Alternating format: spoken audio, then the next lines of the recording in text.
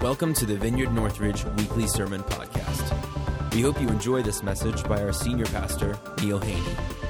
For more information about our church, visit our website at vineyardnorthridge.org or find us on social media at Vineyard Northridge.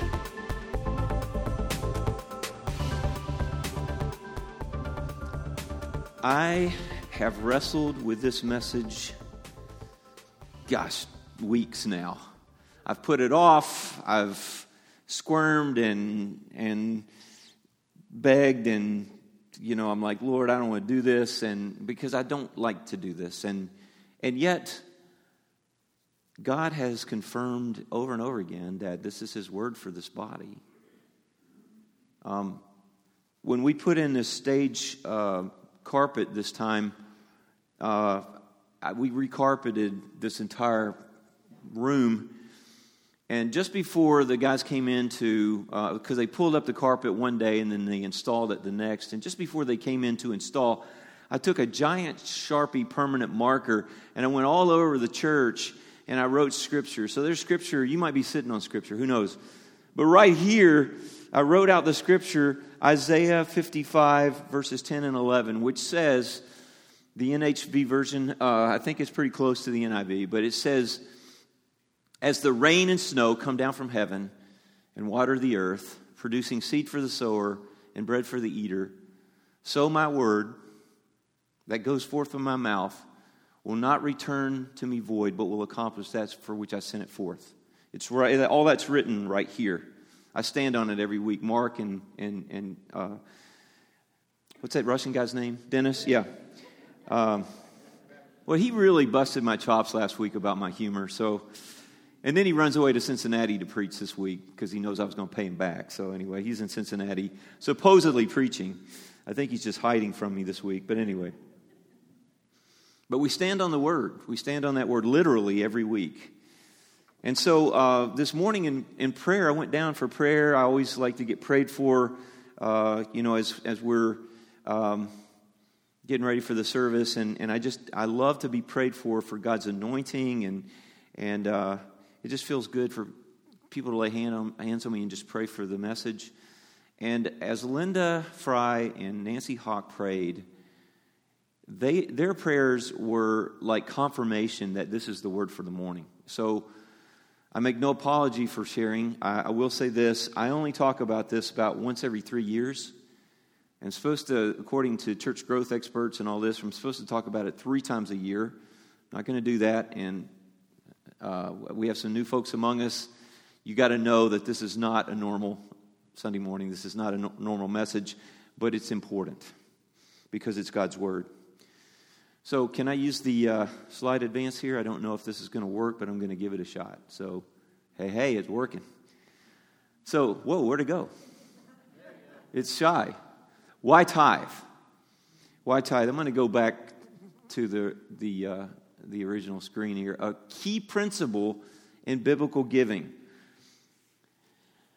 So tithing is giving, but giving is not necessarily tithing.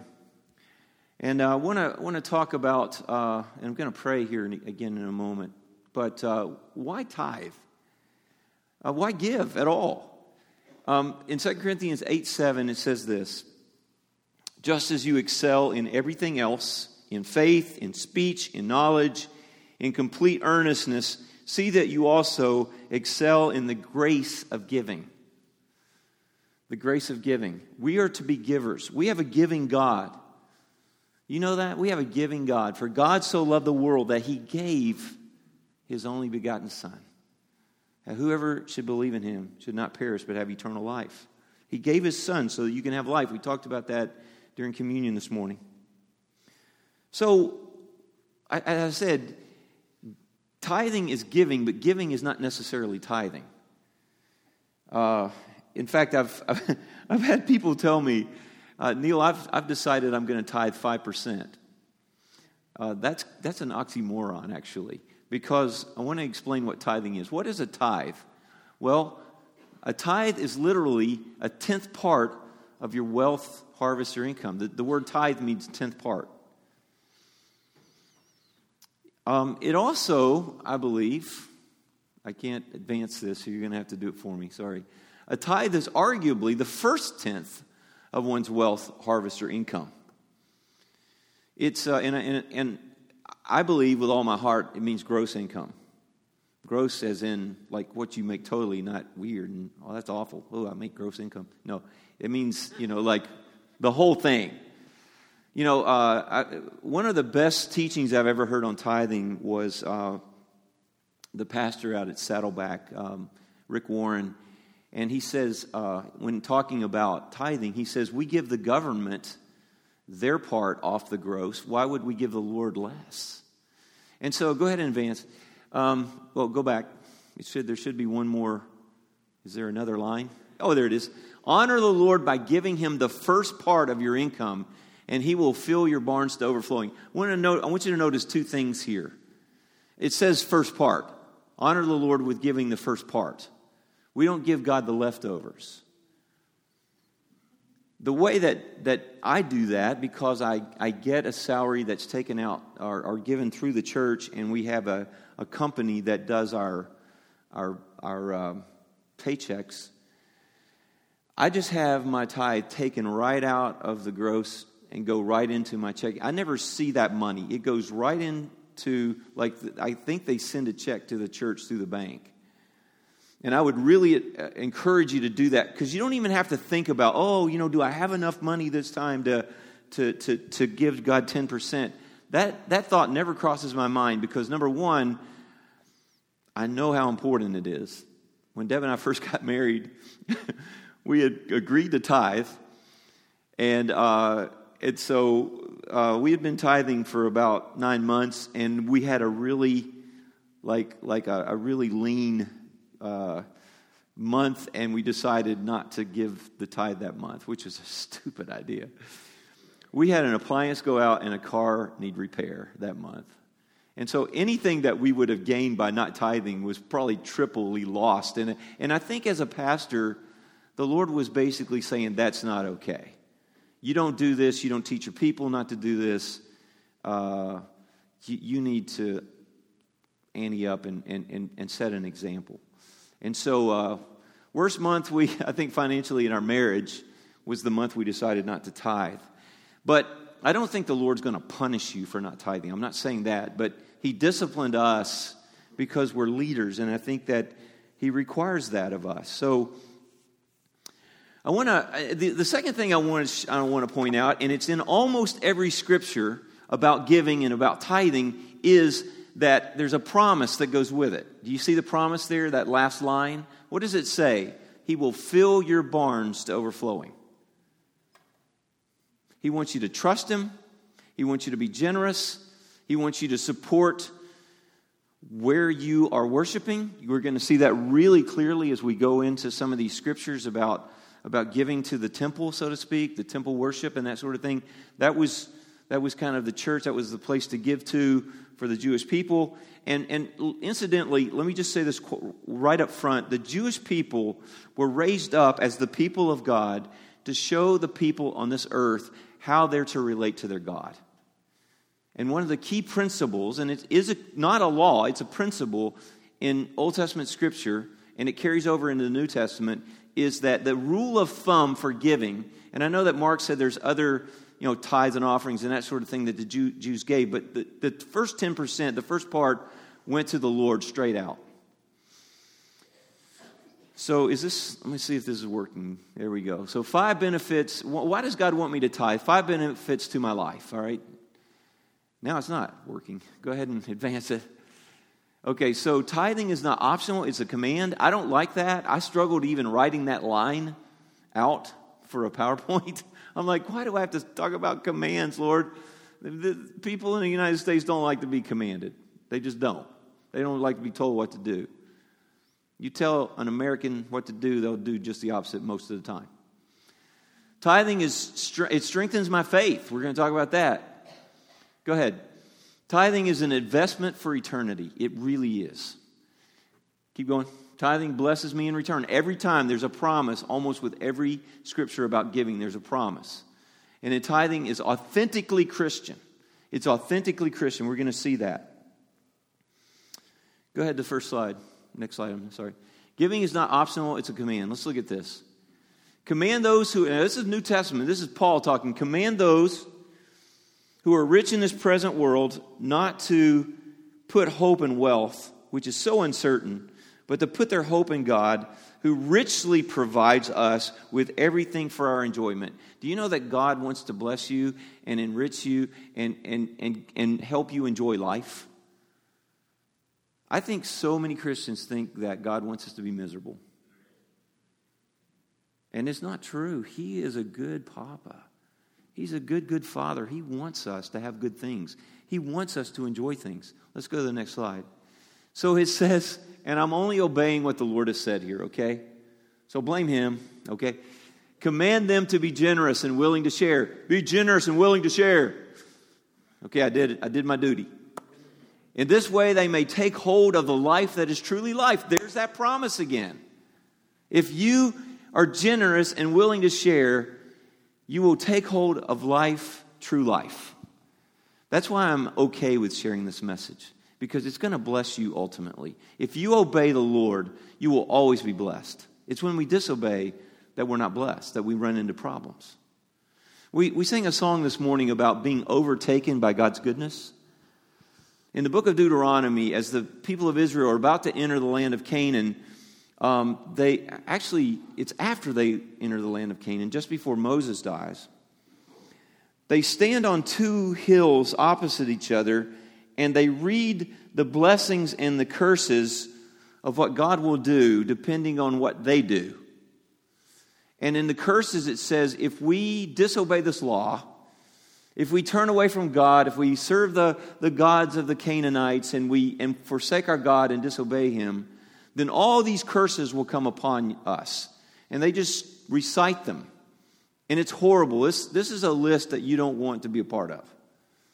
I mean, horrible stuff. But on the other hand, on the other side, on the other mountain, facing the other half of the people of Israel, after they entered the land of Canaan, they pronounced the blessings on the people of Israel if they would obey the Lord and follow Him and not follow false gods and obey His commands. One of the things it says is that all these blessings will overtake you. It's like as we obey the Lord and we do His will, God's blessings are chasing us down and will eventually overtake us. It's like a friendly bear that's chasing you through the woods. You can't outrun it, and eventually it just jumps on you and grabs you. But it's God's blessings. It's the blessing bear. Okay? Too bad Dennis wasn't here to hear you laugh at that. But anyway.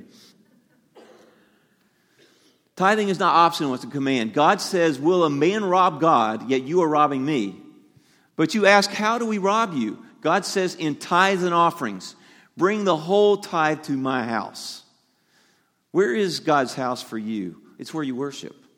It's your place of worship. It's where ministry happens. It's where you gather to do this. It's where you gather. It's where men's group gathers. It's where our small groups gather so much of the time. It's where we use this as a springboard to bless our community. And so much of blessing our community is when you give to us and we give to the local ministries and we give to missionaries. So much of that flows out of this house. And so it's not optional, guys. It's a command. And God says, if you don't tithe, you're robbing me. I believe tithing is a biblical principle, not just an Old Testament law. It's a rule of thumb. It's like, okay, if God didn't tell us what to do, how would we know how much to give? What if we thought, oh man, maybe I'm supposed to give half my income to the Lord? By the way, I know someone who does that, has been doing it all her life, all her adult life. She grew up in a Christian home. She has two brothers who are pastors. She has given away 50% of her income her entire adult life. She got to the end of her work life and to retire, and her financial advisor says, you have enough money to do whatever you want to do for the rest of your life. She's taken trips. She's been all over the place. And her house is paid for. She has no financial problems at all and travels a lot. And she's still, to this day, she's in her, I think, late 70s. She still gives to the Lord half of what she makes from her retirement check. She's never, not only has she not missed it, she's flourished under that. So I'm telling you guys, this stuff is real. Let's go to the next slide. Tithing strengthens my faith. Let's look at the scripture here. Trust in the Lord with all your heart and lean not on your own understanding. And then just 4 verses later, honor the Lord by giving him the first part of your income, and he will fill your barns to overflowing. It doesn't make sense to give away part of my income. But the Lord says really clearly, in so many ways, in so many scriptures, you will do much better to try to live on 90% of your income than 100%. You will do better. If you have experienced that, if you have tithe and experienced that you've lived better on 90% than 100%, would you just stand? Just stand up if you've experienced that.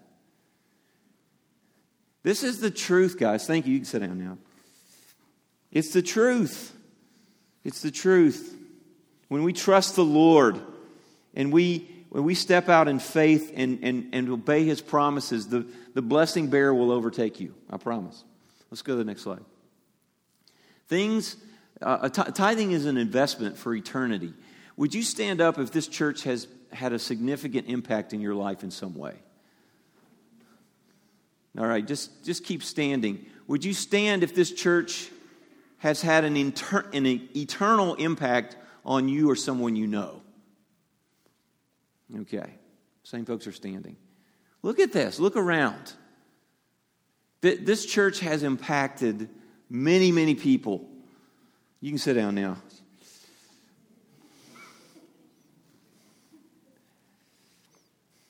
Let me just tell you how this church has impacted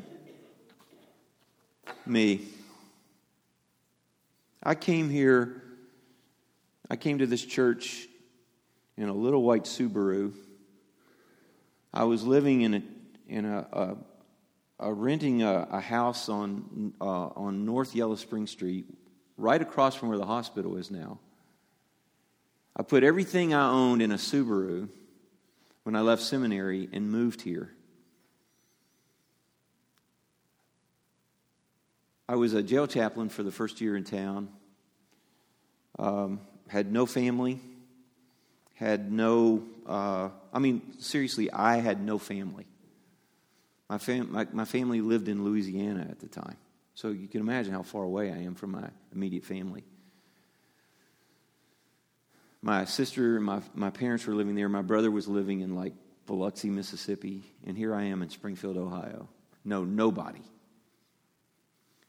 The first several months in town, there was a pastor in New Carlisle that had some kind of horrible medical condition and couldn't pastor his church for a while. So I basically went week after week after week to New Carlisle and filled in for him as a preacher. I had met Phil Shank, who was the pastor of this church at the time, but I'd never been to this church until, I think it was the 17th of September, 1987. Most of you weren't born at that point. But preached my very first sermon. But I remember when I walked through the door of the church, and it was across from Lynn's office, that front door, office door. Walked through the door, and a couple in their 70s, Milton and Jane Divert, some of you know them, remember them, met me at the door and gave me a hug. And somehow I just knew I was home. I just. I had been in a lot of church. The New Carlisle church. I was there a lot, but I was also in a lot of other churches. Visited a lot of churches, some big churches. But when I walked in the door of this church, I knew I was home. I just sensed it in my spirit. It was like, this is where I belong.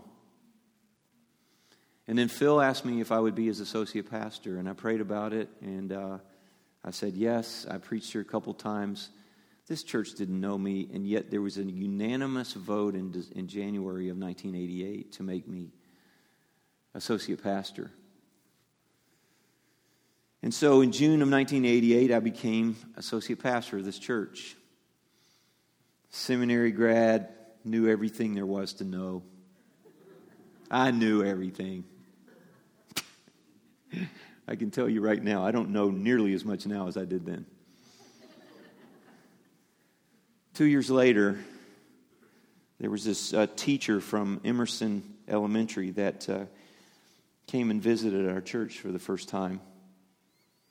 I had been warned that she was coming by a matchmaker worship leader we had at the time. I wasn't interested until I saw her. And then I was really interested because she was beautiful. And I preached that morning. I only preached once a month, but I happened to be preaching that morning as God would have it. And the matchmaking worship leader brought this young lady up to meet me, and we had our very first conversation in the what's now the kids' time room. I can show you the spot where I met Deb for the first time. I can show you the spot where I saw her for the first time. They're only like 15 feet apart. I broke every rule about, church leadership, not talking and asking out somebody that visits your church. Called her that night, asked her out for the next night. And we went to dinner, fell in love with her that night, really. And asked her out the next night for the next weekend, and the rest is history. Fast forward 3 years, and in this spot right here, we dedicated my son Wes. I got pictures. They're still in my phone, by the way. I didn't delete those. My fox wife was holding my baby boy. She was a fox, trust me. And we dedicated him to the Lord that morning, standing right in the spot. Phil was standing right there. And along with his best man was being held by his parents. The Sturzenbachs, Zach Sturzenbach was Wes's best man in his wedding. They were both dedicated in the same morning. 3 years later, we had our daughter Lindsay. They grew up in this church. They experienced love and life, fellowship, and my son Wes began to lead worship in youth group as a teenager. But he would go home on Sunday mornings when he was little. I got a picture of this too. You stand up on the couch with this podium and a Mr. Microphone with a guitar that I'd made him out of wood on my scroll saw, and he made my daughter, play some kind of instrument as he led worship, standing on the couch. Blessed be the name of the Lord. You know what I'm saying? But he learned to worship here, and he learned how to lead worship. And then somehow people had enough foresight to let him come from youth group up on stage and actually play the guitar up here, kind of a backup guitar. But he just fell in love with worship. He fell in love with the Lord. He fell in love with the church. And so did my daughter. And last May, when I popped the question to Wes. He was at a large church up in East Canton. He'd been there 3 years. But he and Lily felt like it was time to leave. They weren't sure where they were to go. And the Lord spoke to me as I was mowing the grass one day in May about maybe asking him if he'd come back. Talked to the elders. He said, man, yeah, let's do it. Prophetically, Phil Shank had said you need to hire an associate that is a young person so you can begin to grow again. Knew that was important. And so when I asked Wes if he would consider coming back, he's like, Dad, that's all I've ever wanted to do. Come back to our church and work with you. My area pastor coordinator in the Vineyard, I met with him in July, and I told him that story. He started crying. He said, I've been involved in pastoral ministry for 40 years, and I've been involved in overseeing pastors for 40 years. I've never heard a pastor's son say to his father, all I've ever wanted to do is come back to my home church that I grew up in and work with my dad. He said, that's ridiculous. That doesn't happen. And yet that's the kind of church this is. That's the kind of impact you've had on my family. My daughter works full-time for a Vineyard Church in Central Illinois, in Urbana, Illinois. Full-time. Both of them working for the Lord in the church. That's the kind of church you've been. It wasn't just us. Deb and I, we tried to be good parents. We tried to model things like tithing, things like worship, things like being regular in church. I had to be here every Sunday, but I would have been anyway because I love this church. But my kids love this church. That's on you. That's the kind of church you've been. So you've had an eternal impact on my children. And I want to say thank you for that. Let's go to the next slide, please. Giving blesses me in return. Give, and you will receive. Your gift will be returned to you in full. Pressed down, shaken together, make room for more, running over, poured into your lap. The amount you give will determine the amount you get back. Those are Jesus' words. I don't apologize for that. That's what Jesus said. That's the NLT, by the way. Really good translation. Give and you'll receive. The amount you give will determine the amount you get back. You cannot outgive God. You just can't do it. Let's go to the next slide. Bring your whole tithe to the storehouse. Test me in this, the Lord says. The only place in Scripture says, test me. Says the Lord, and see if I will not throw open the floodgates of heaven, and I will pour out so much blessing that you won't have room for it. I will prevent pests from devouring your crops, and I will protect the vines in your fields from plagues. Look at those 4 promises. You bring the tithe, and I will throw open the floodgates. I will pour out so much blessing you can't have room for it. I will prevent pests from devouring your crops. I will protect your vines from plagues. Guys, if you will tithe, if you will bring that first part to the Lord, He will keep His promises. It will bless you in return. Let's go to the next slide. Tithing is authentically Christian. A lot of people think, oh, that's part of the old law. No, it's a principle. It's a principle. He gets the first stuff, the first fruits. Jesus says this, and this is Jesus now, and this is New Covenant stuff, New Testament stuff. You teachers of religious law, you Pharisees, you hypocrites, for you are careful to tithe even the tiniest income from your herb gardens, but you ignore the more important aspects of the law, like justice and mercy and faith. And then he says this, you should tithe. Jesus said that. You should tithe, yes. But do not neglect the more important things. Tithing is just a jumping off place, guys. It's just a place to start. But then there's compassion and mercy. By the way, this church gave at Christmas very generously in these boxes back here that's gifts to the poor. And there's a person whose furnace went out. And we're able to, we're talking about February, guys. It's really cold right now. And out of that, we're able to pay for the furnace to be repaired. Praise God. You did that, by the way, in your generosity. But that's above the tithe. Those are offerings. Let's go to the next one. Authentically Christian.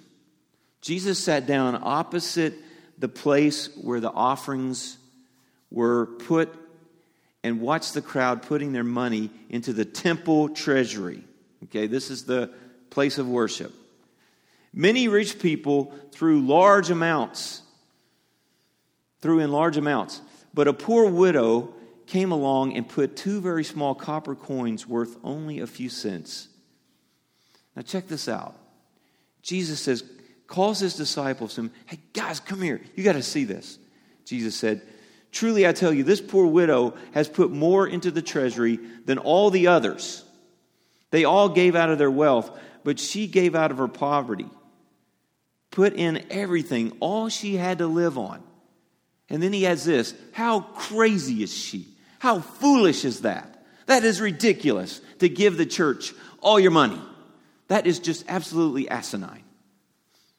By the way, that's not in there. No, he tells his disciples, look at this. Look at this.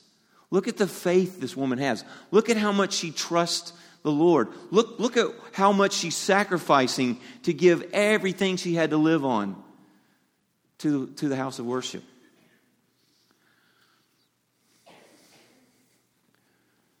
There's a story about a chicken and a pig that were talking in the farmyard one day. And the chicken said to the pig, I just love breakfast. I just love breakfast. It's just such a great time of the morning. And you smell that food cooking. It's just so great. The pig said to the chicken, Yeah, I guess you would think that. Because you just have to make a contribution. I have to make a commitment. Do I need to explain that? It's one of my better jokes in a while. Commitment is costly. This woman gave everything she had.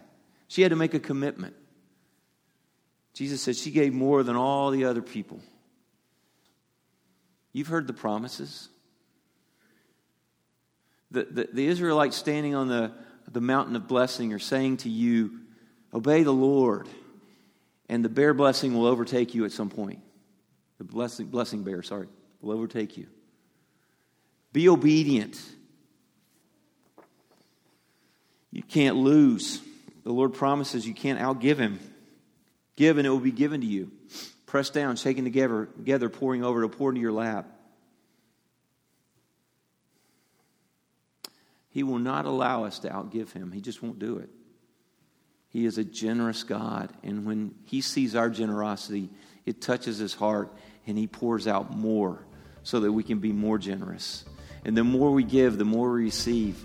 And the more we receive, the more we should give. And it should be a perpetual increase. Thanks for listening. We hope you enjoyed this message. For more information about our church, visit vineyardnorthridge.org or find us on social media @VineyardNorthridge.